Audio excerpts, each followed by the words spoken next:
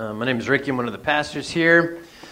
And yes, it is just so good to be with you here this morning. So, you guys doing well? Yes, all right. So we're continuing to walk through the book of Jonah. So the past few years, there's been some extremely massive hurricanes. I mean, we saw that last year when it hit the Caribbean. You know, there was Hurricane Charlie in Texas, Katrina, Irma, these different just huge hurricanes. And in preparation, when these extremely massive storms are coming, they want people to evacuate because of the disaster. And so they've done these different studies to see what are the best and most effective ways to actually get people to actually move and to evacuate the area, because many times people are just reluctant to hear that, even though it's a tough message of, hey, you're going to be in the path of this storm. And so one of the ways that they get people information or to evacuate is just to kind of, blast social media, the news, the radio, and just kind of have this information going out there. And that is actually about the least effective way for people to respond. There's a little bit better way, and they'll send people door to door, and just kind of encourage them, like, hey, the storm's coming, you just kind of need to get out of here. But the best way to get people to actually evacuate is to make it extremely clear what is at stake if they stay.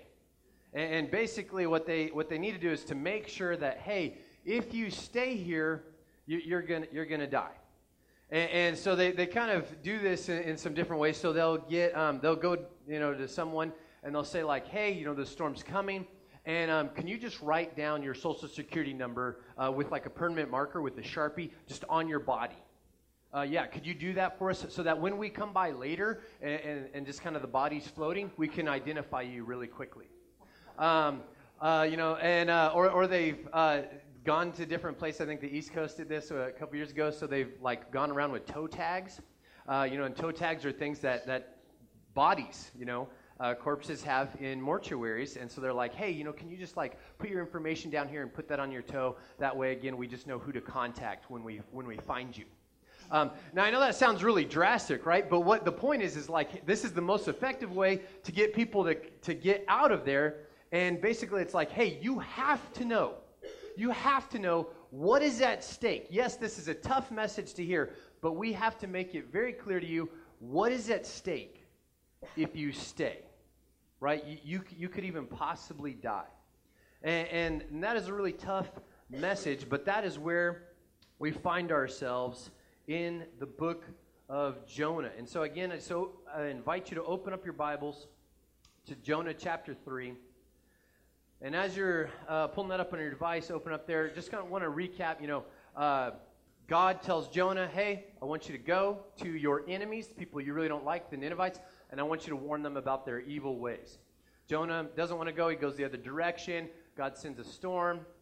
Jonah eventually is thrown overboard off of this ship into the ocean, and right as he's drowning, he finally calls out to God. God sends a fish, swallows Jonah up, and then vomits Jonah up after 3 days of spinning in the fish.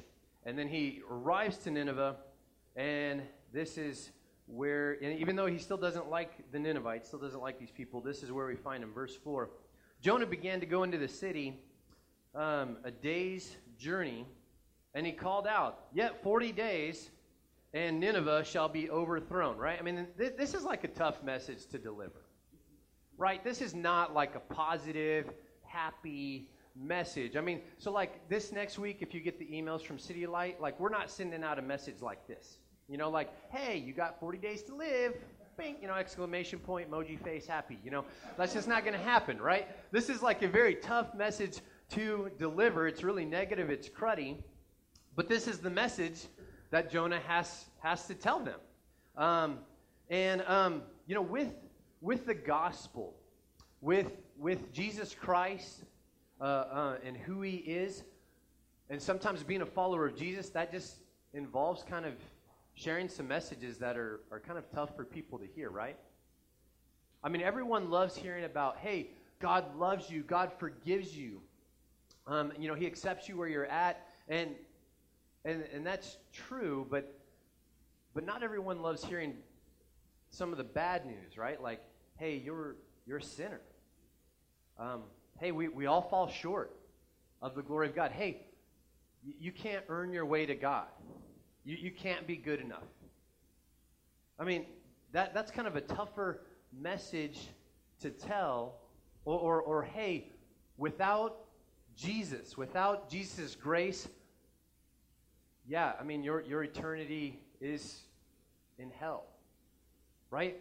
That's a tough message. But just like the people that are warning others in the path of a hurricane, we need to do the same. We need to help people to see, like, hey, this is what is at stake.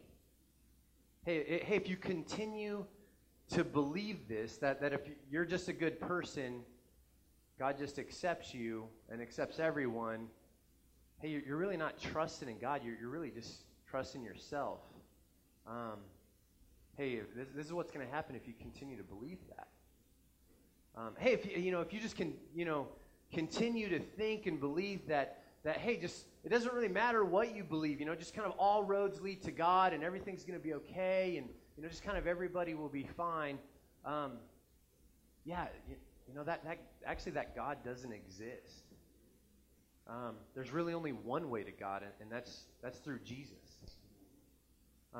Or hey, if you continue to believe, like, hey, there is no God, and none of this, there's really no higher power. There's nothing like that. Hey, I just want to let you know, like, no, that there is a God. There's one God, and He loves you, and He pursues you, and He has a purpose for your life. And hey, if you don't know God, like, man, this disaster's coming for you. And that might be some tough messages to deliver, but that's part of what following Jesus is sometimes sharing those tough messages, because it is actually the most loving thing to do. Right? If we don't actually tell people what is really at stake, or how they can really know God, and to help them identify these lies of these different beliefs out there, then we're not actually loving them. Just like if people in the path of a hurricane, if they didn't warn them, like, hey, this storm is coming, man, that would actually not be a very loving thing to do if they didn't warn them. And it's not like one of these things where we just want to scare people, right? Or just, hey, let's just kind of scare the hell out of you kind of a thing. But we do want to lovingly let you know the truth of Jesus Christ, so that you can actually really know God. And so we see Jonah, and he's delivering this hard message.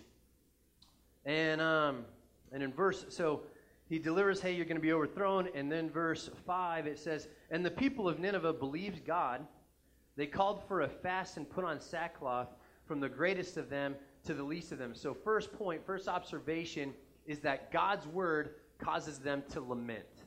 God's word causes them to lament. And so when they hear this message, they mourn their sin. And so when it says that they cover themselves with sackcloth and ashes, that might seem pretty weird for us. So let me explain that. So ash, this is symbolic of just the grief over their sin. And just to kind of almost identify themselves just kind of with death. Like, hey, we're kind of like dead in our sin because of what we're doing, because of our evil. And so they're taking their sin very seriously. And it also says that they put on sackcloth. And so this is like burlap, or like a potato sack. And what this is doing is they're identifying themselves being poor and needy, because sackcloth, I mean, that's this like really itchy material. And basically, like, if you were a peasant, if you were extremely poor, this might be something that you're wearing, would be like sackcloth. And so they're identifying themselves like, hey, we're identifying ourselves with the poor and the needy, and we are poor and needy before God, right? We're just kind of poor without Him. And so they're just rejecting comfort. Later on it says, like, hey, let no one eat, right? We're going to fast, because they're taking their sin so seriously, and so they're mourning over their sin. We're rejecting comfort physically, because we don't want to actually be comfortable about our sin either. And so they're not messing around, but they're lamenting and they're mourning greatly over their sin. And so I just have a question I have to ask you. Is when was the last time you took your sin really seriously? Right? Have you ever just actually mourned over your sin? You know, I've noticed probably three main reasons of why we kind of just tend to not see our sin is kind of a big deal. And then we don't really mourn over it. And so first reason I'd say is we tend to view our sin only based on consequences. I was driving down Highway 2 a couple weeks ago and was coming up from 33rd to 27th Street, and I'm cruising along, and then all of a sudden, boom, there's a cop right in the median. And all of a sudden I'm like, how fast am I going? You know, apparently I need to slow down now because I think we're all moving. I wasn't the only one, I don't think. But I was moving, and so and then my wife Chrissy's like, hey, how fast you going? Well, slower now. And so now all of a sudden I see this cop, and because I'm only really concerned with speeding because I might have a consequence of getting a ticket, right? That's the only reason I care about how fast I'm going. And I think many times we think of sin kind of in a similar way.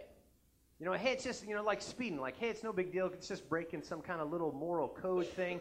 And it's only a big deal if somebody gets hurt. Or sin is only a big deal if I have some sort of consequence that's going to happen because of what I've done. But every time that we sin, first we sin against God. But I also want to let you know is every time we sin, there's always a consequence. There's always at least one victim. And at minimum, it's you. Every time you sin, you're being robbed of joy. You're being robbed of life. There's always a consequence every time you sin. And what we see here with the people of Nineveh is that, they are grieving, they're lamenting over their sin. This is like a wicked, wicked city. And, there's people that have these probably really apparent and just heinous, gross sins. And there's some people that are like the teacher's pet or something like that. But they're all mourning over their sin, because they are realizing that their sin is before a holy God. And so first reason is because we tend to view sin based on consequences. Second reason, we don't really grieve over our sin. We don't really think of it as a big deal, is because we compare ourselves to others. Hey, is it really that big of a deal if I do that thing because so many other people do that thing?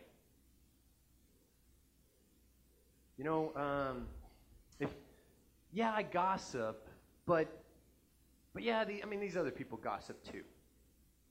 Hey, I look at some stuff I shouldn't be looking at, but they do they look at it more. Hey, I know that I should probably, give and be generous with my finances, with my time, but hey, man, there's so many other people that don't do that. It's okay if I do it because other people do it. Or hey, I don't need to do these things that God is actually calling me into, to share the gospel because so many other people aren't doing it, right? And we just kind of compare ourselves to others. But this is what author A.W. Pink said. He said, "It is not the absence of sin, but the grieving over it which distinguishes the child of God from empty professors of faith." Right? It's not okay saying, hey, just because we don't really maybe sin as much as we think we do or as other people, that's actually not the point. God doesn't call us to be as good as just the world around us. God actually doesn't even call us to be as good as just the other Christians or other church people around us. God calls us to be like Him. He says, hey, follow me. Be holy. Be set apart. Be different. Be holy just as I am holy. Be like me. Which leads me to the third reason that we tend to think of sin just not as a big of a deal.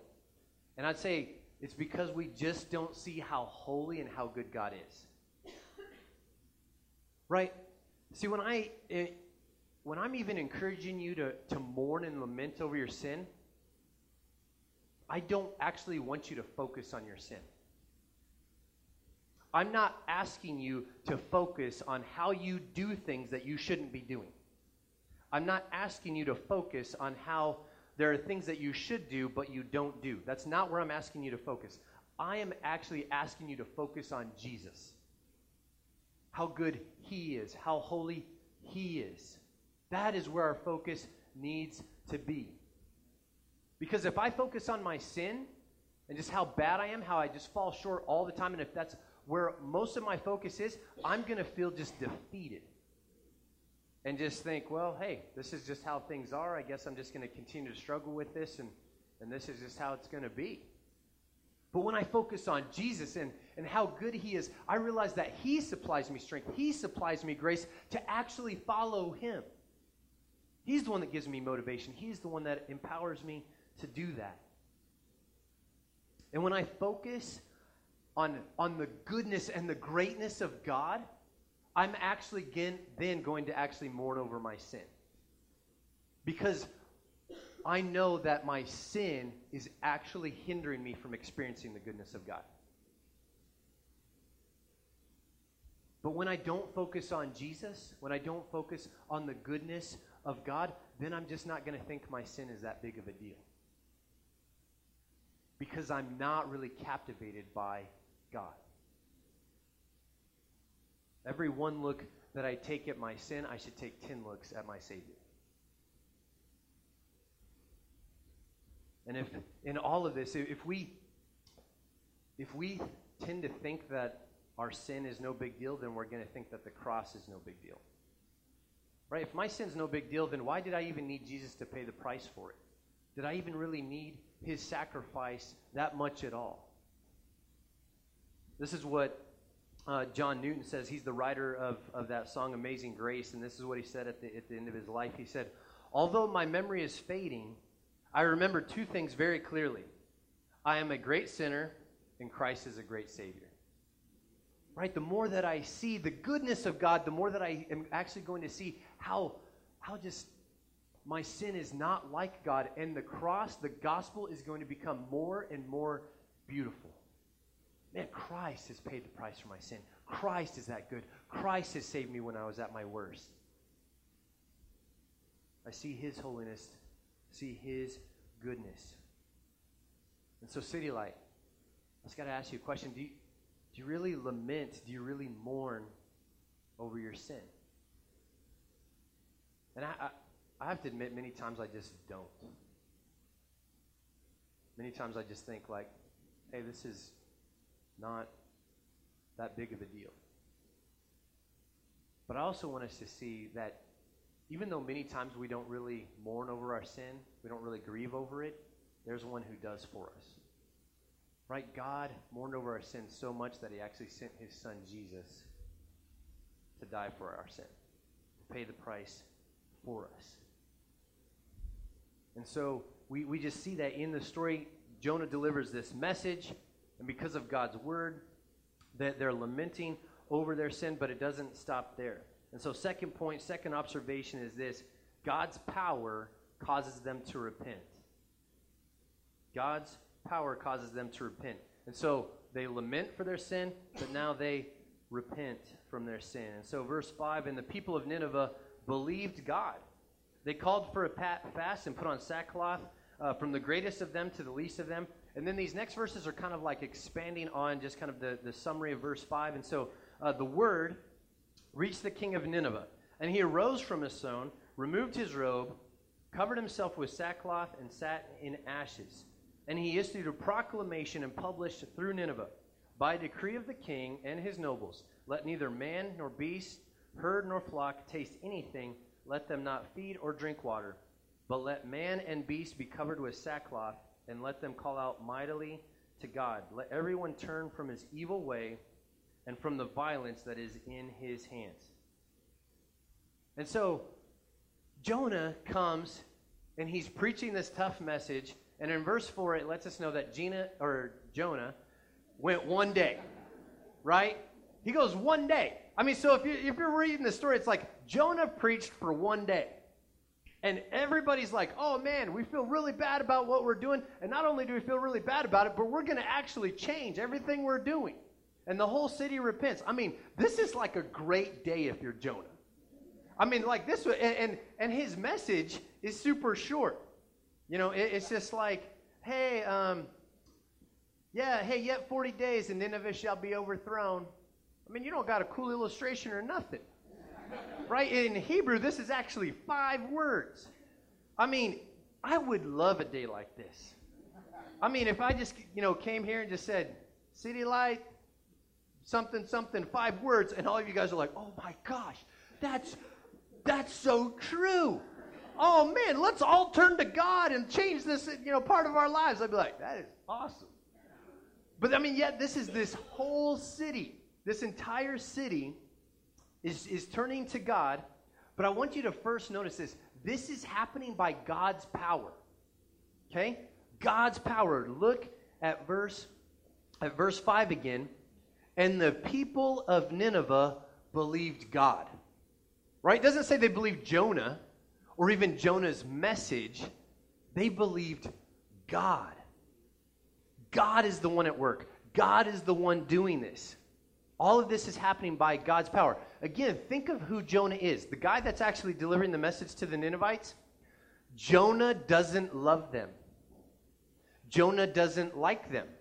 Jonah, again, doesn't have a fancy message. But yet, God does something amazing.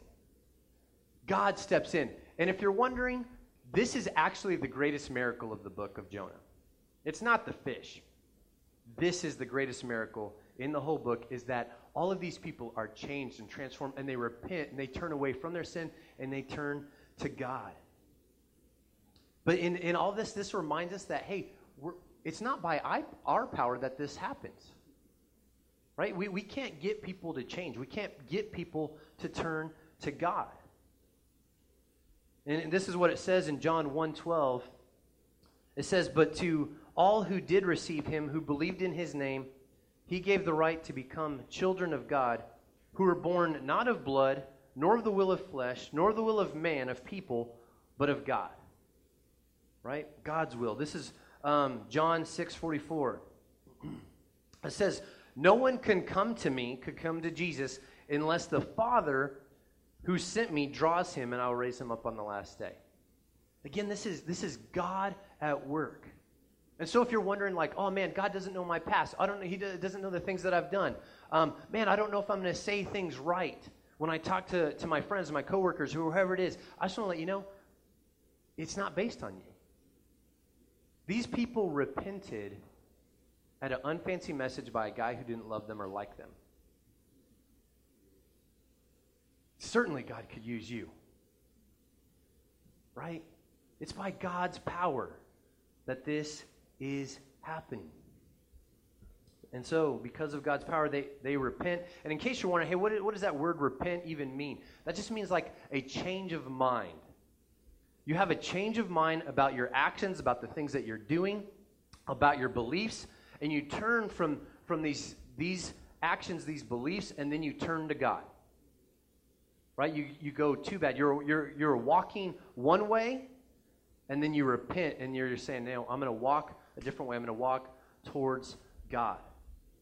But this change of mind, this repentance, leads to action. Right? You can't really separate the two. If I have a change of mind, I'm going to have a change of action. And so like earlier, we talked about how they lamented their sin. It's not just that they felt bad about their sin. They actually repent from it, and they turn to God from it. Because it's not really just enough to just feel bad about it, right? There are those times where we've all sinned and we just feel bad about it, but then we don't actually repent. We don't actually turn from it and turn to God. And so the whole city repents. And it just even, this is kind of just a fun thing in the text. So in Jonah's message where he says, hey, in 40 days the city of the city's going to be overthrown, that word overthrown has 2 meanings. One is that it's just going to face disaster from this outside source, that it's just going to be overthrown and destroyed. But the other meaning is that it's actually going to be overturned. And that's really what happened, right? It wasn't destroyed from an outside source, but actually God turned them around through the power of his Spirit. And so they turn to God, and it's something just to kind of notice is the king here. the king, it says that he gets off of his throne. And to repent, that's part of it. You just got to get off the throne, right? You have to realize, hey, I'm not the one in charge. I'm not the one calling the shots. I'm not going to be the one that I'm mainly looking to get everything from. And so the king gets off of his throne, signifying like, hey, I'm not the one that's really in charge here. It's God. And then he gets off his throne, and it just kind of, and then he just says, hey, I'm just going to get rid of my fancy robe, and I'm going to put on this sackcloth. I'm going to identify myself with the needy. And then he sits down on the ground. And this is just a reminder of like what it says in Luke 9:24, of just about turning to God. It says, for whoever would save his life will lose it. But whoever loses his life for my sake will save it. And so the king, he just calls the whole town to repent. And then in verse 7, he says, hey, by decree of the king, the nobles let man nor beast, herd nor flock taste anything. Let them not feed or drink, but let man and beast be covered with sackcloth, and let them call out mightily to God. And so the king just orders, hey, don't let anyone eat, not even the animals, not even, any of the herds or anything. And again, just signifying, hey, if that even happens, because like if animals don't eat, they can die. Hey, even if that happens, it's worth it because we're turning to God. And this is just to stress the seriousness of repentance. And if you're wondering, hey, are the animals actually really turning to God? No, it's just the issue of the decree. I mean, especially not the cats are turning to God. Maybe some dogs are turning to God, but we all know cats, it's hopeless. Rick, I don't know if I like that joke. I have a cat. I like cats. Dogs are better. And then it says, let everyone turn from his evil way and from the violence that is in the hands. And so the people are not withholding anything. They're truly repenting. They're not casual about their sin. They're not casual about this in any way because they see that their sin, what they've been doing, is at odds with God. And it's tough to like two things that are kind of at odds with each other. I'm from New Mexico originally, but before I moved to Nebraska, I was actually a Husker fan, just because I liked the way that they played ball. But I also liked Colorado. Now, this was back in the days of the Big 12, and so if you don't, if you're like, hey, wait a minute, you liked Colorado and Nebraska, for those of you that are familiar, it's like, no, you really can't do that, right? Because back in the day, Colorado, that's like Nebraska's rival. We don't like Colorado. Their fans are terrible. And so it's like, hey, you can't really like both of those things because they're against each other. They're at odds with one another. But the reason that I could do it is because I was a casual fan. But I moved here, the bigger fan I became of Nebraska. And the more and more that I became a bigger fan of Nebraska, the less I liked Colorado. And the less I liked Texas, especially Texas. Because I was no longer a casual fan. The more I liked one thing, the less I could like something that was at odds with the thing that I was liking. Right? And this is true of other teams. I mean, Ben on our staff, he loves the Chicago Bears. When we were doing this fantasy draft last year, he would not draft Aaron Rodgers because they're in the same division. And he's like, nope, I love the Bears. I can't even mess with anybody that's a Packer. And this is true for all, lots of other teams. You can't really like Ohio State and Michigan. The only way you could like both of those teams is if you're a casual fan. And if you're casually following Jesus, the more tolerable, the more acceptable sin is going to be in your life. Right? But the more that I'm dedicated to Jesus, the more that I delight in Jesus, the less I'm okay with the sin in my life. And so a question I just have for you is how tolerable, how acceptable, how okay are you with the sin in your life? Do you tolerate it? Or do you repent of it and say, I'm turning away from it. I'm turning to God. Recently, the other pastors and I, we got this app or this program, the software called Accountable to You. And it just tracks everything that you look at on your phone, whether it's a website, through an app, whatever it is, just to hold each other accountable in that. And we actually got it not because we were struggling with stuff, but it was just like, hey, we don't want to actually wait until we are. We want to attack this now because we want Jesus so badly. We want purity so badly in Jesus' way. Let's just do it now. And I wish I could say that's always been the case in my life, where I was like fighting so hard against sin, whether that was purity, whether that was pride, whether that was just anger.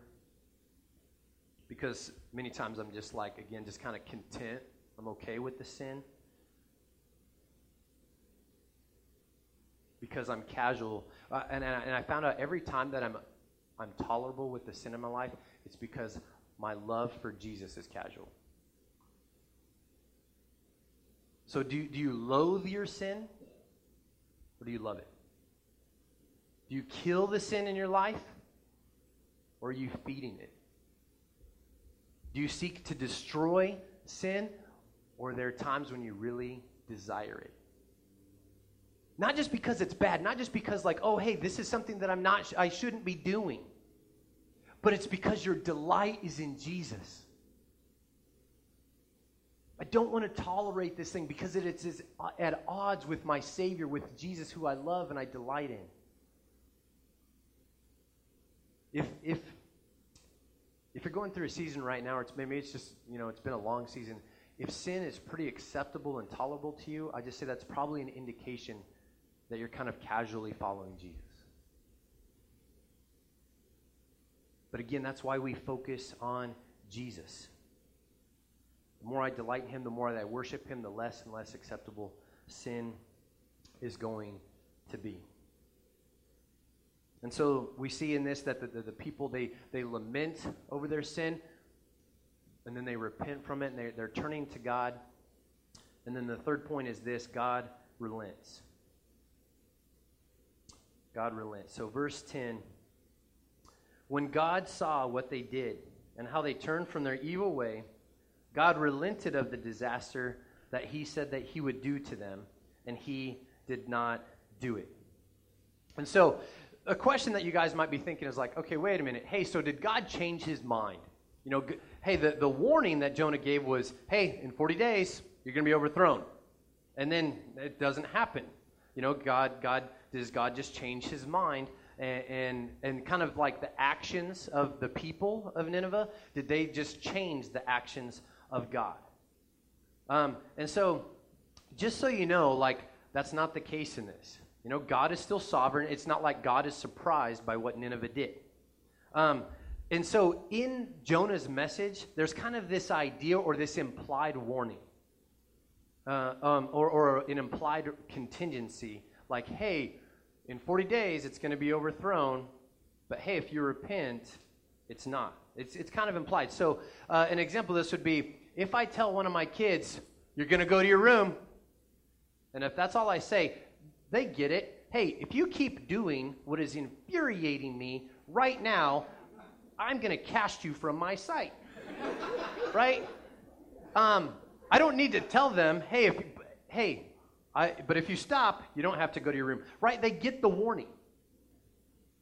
Right? And so God is still sovereign. He's still in control in all of this. It's not that God has changed his mind. Because it's not all of a sudden that God became merciful.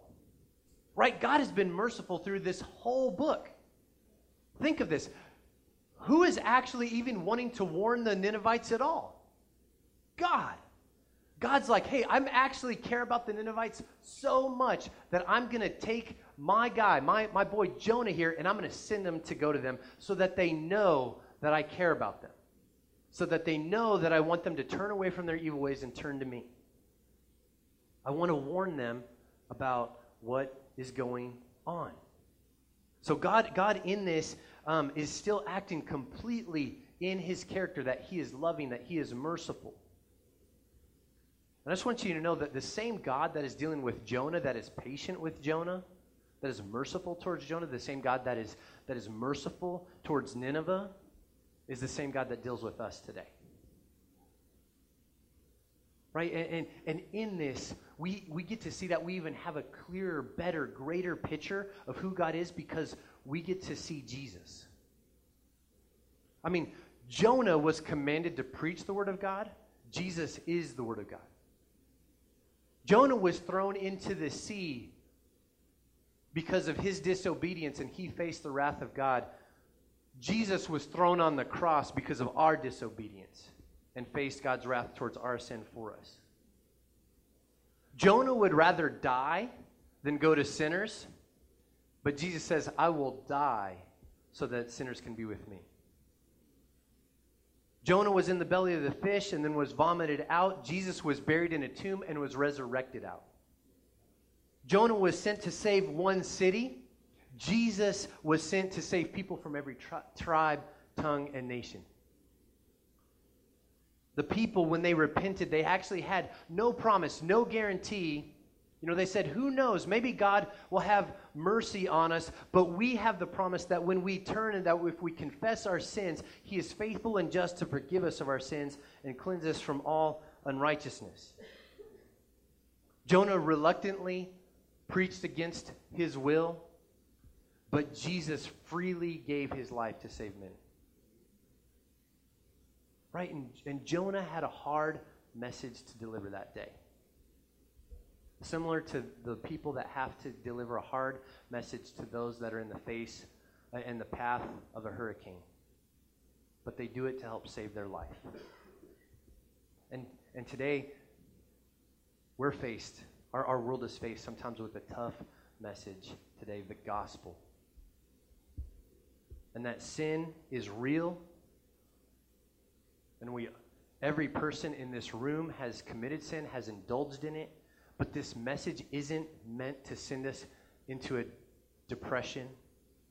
It's meant to lead us to God. And if you haven't trusted in Christ, if you don't know Jesus, if you haven't trusted in him as your Savior, I just want to be honest with you. You're headed towards disaster.